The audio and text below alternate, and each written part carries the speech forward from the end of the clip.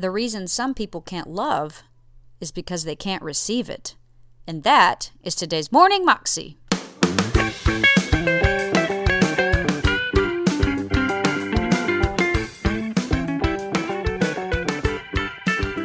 Welcome to the Morning Moxie Show. I am your host, Alicia Sharp, and today we have part 2 of Charles Stanley's message about living for Jesus and just letting go and trusting God. Here's Dr. Stanley. How do I make an unconditional surrender? First of all, number one, I recognize that God has the right to require that of me. No more arguments. Secondly, I make a deliberate, willful decision and say to Him, however you want to say it, Lord Jesus, I surrender all control of my life to You, body, soul, and spirit, and everything that relates to me, in order that You may have Your way in my life with no exceptions, no conditions, no restrictions, period. No bargaining. The third thing that I do is that I cease all quarreling with God. We quarrel about what we don't want to yield. All the quarreling's over. No more arguments with God. Yes, Lord. Yes. I cease all quarreling. All the quarreling's over. No bargaining, no quarreling. The next thing I do is to be willing to receive. Listen, to be willing to receive what He wants to give me. Now look at this. Surrender, unconditional surrender, isn't just giving up. It is being willing to receive everything He wants me to have. It may be that He wants to bless you financially. Are you willing to receive that? It may be a wonderful privilege that He wants to grant to you. Are you willing to receive that? It may be a position of authority that will demand of you and require discipline of you in order to accomplish it. Are you willing to receive that? Now listen to this one. It may be that He wants to give you love. He wants you to experience love. He wants you to feel love. He wants you to know love. Are you willing to receive that? You say, what's that got to do with unconditional surrender? I'll tell you exactly what it has to do with it. Until I am willing to deal with old, dirty, nasty, sinful, selfish self, I cannot love, nor feel, nor experience true, genuine, free, flowing love. And the reason some people can't love, they can't receive it. Because they got so much garbage in their life, and they're holding on to garbage and missing the blessing and the intimacy and the power and the usefulness over here. You see, if I really want to be able to love, develop my intimacy with Jesus Christ, and it enables me and increases my capacity to love.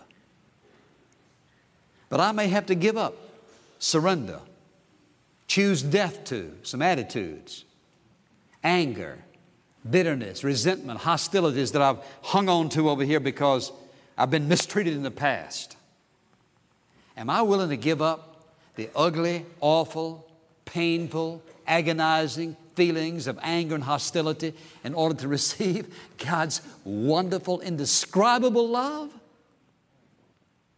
I must be willing to receive what He has for me, the fullness of the Spirit.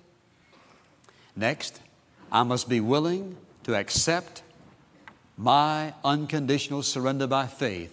Lord, I choose to do it as an act of my will. I thank You that it's done. No feelings. No feelings are guaranteed. You may be joyful or you may feel pain. Forget the feelings. All of those things are essential if I am to be truly, totally surrendered. And then the last thing is I will do these in absolute dependence upon the Holy Spirit because I cannot do it myself. Friend, there'll be some things that you may have to deal with that only by the power of the Holy Spirit can you deal with them. Now, let me remind you of two things quickly. Number one, while there is an initial absolute, unconditional surrender of your life to Jesus Christ. At some point in your life where you say, Lord, this is it. There will be times throughout your life where you will again have to unconditionally surrender something that comes up in your life. But there's something about that first time that you really take in all of life and say, all right, Lord, it's all yours. Unconditional, whatever you want, wherever you want it, however you want it. I don't have any idea, but here I am. And then what happens? Day by day, we live in that surrender. That's why he says in 1 John 1:7, not that we are perfect, we will sin against him at times, and there will be times when we'll be hit on the blind side by the devil, and we'll want what we want until the Spirit of God says, but that's not what you can have. This is better. That's why he says, if we walk in the light as he is in the light, the blood of Jesus Christ, his Son, is continuously cleansing us from all sin and making it possible for us to live unconditionally surrendered to him. It is that simple, but not that simple, because sometimes it can be very painful. Now let me ask you this one question, it's all over. I know that you already know what it is that he wants to deal with. It may be something very, very small. And remember this, if you think about what you're holding on to, first of all, it's not eternal. It's not eternal. Secondly, you could lose it in a split second. I don't care what it is. So it's not permanent. It's not eternal. It's not even for certain. You can't really be sure about it. Are you willing to hold on to that and forsake maximum blessing, maximum usefulness, maximum intimacy, and maximum power from God? For me, no way would I hold on to that when I can have God's very, very, very best. God always desires to teach us more about himself during hard times, but we must approach every circumstance with a teachable spirit. Well, God doesn't just allow adversity out of chance. He always has reasons, and there are certain reasons that apply to all of us. One of the primary reasons God allows adversity in our life is to get our attention. Listen, for example, to Psalm 25, verse 4. Show me your ways, O Lord. Teach me your paths. Lead me in your path and teach me. Oftentimes, God is in the process of getting our attention in order to teach us something that he wants us to learn. Sometimes it's a matter of teaching us a different way for our life.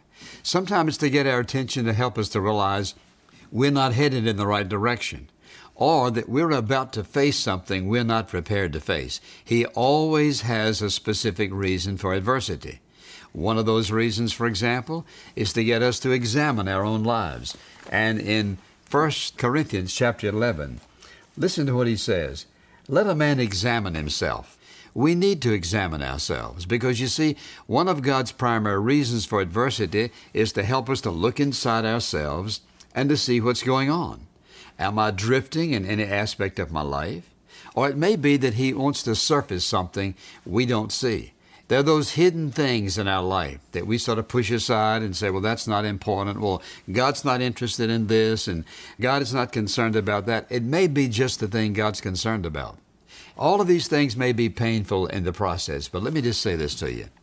What I've learned is this, that any time I've faced adversity in my life, God was in the process of expressing love toward me, getting my attention to stop this, surface this, change this, whatever it may be. But it's always an expression of love. You say, well, how can pain be loving? Well, if it's pain to change your life, if it's pain to keep you from making a decision that could ultimately lead to your destruction if you had not listened, there are many reasons that he sends adversity. They're all good. And why? Because he wants to change our behavior. He wants to change something about us. He always turns it to good. Now, that's conditioned upon two things. Number one, how am I going to respond? If I respond in the right way, then I'm going to profit from it. If I respond in the wrong way, then I'm going to lose. But if I respond in the right way, you say, well, what's the right way? The right way is always to ask this question: God, what is your goal for my life in this adversity? What is it that you're saying to me in this adversity? What is it that you want me to hear and to understand? If you ask that question, I assure you, God will show you. And in the process, that adversity, listen, may appear first of all to be a setback in your life. But look at it this way: every adversity which appears to be a setback can be the stepping stone for a great leap forward in your life.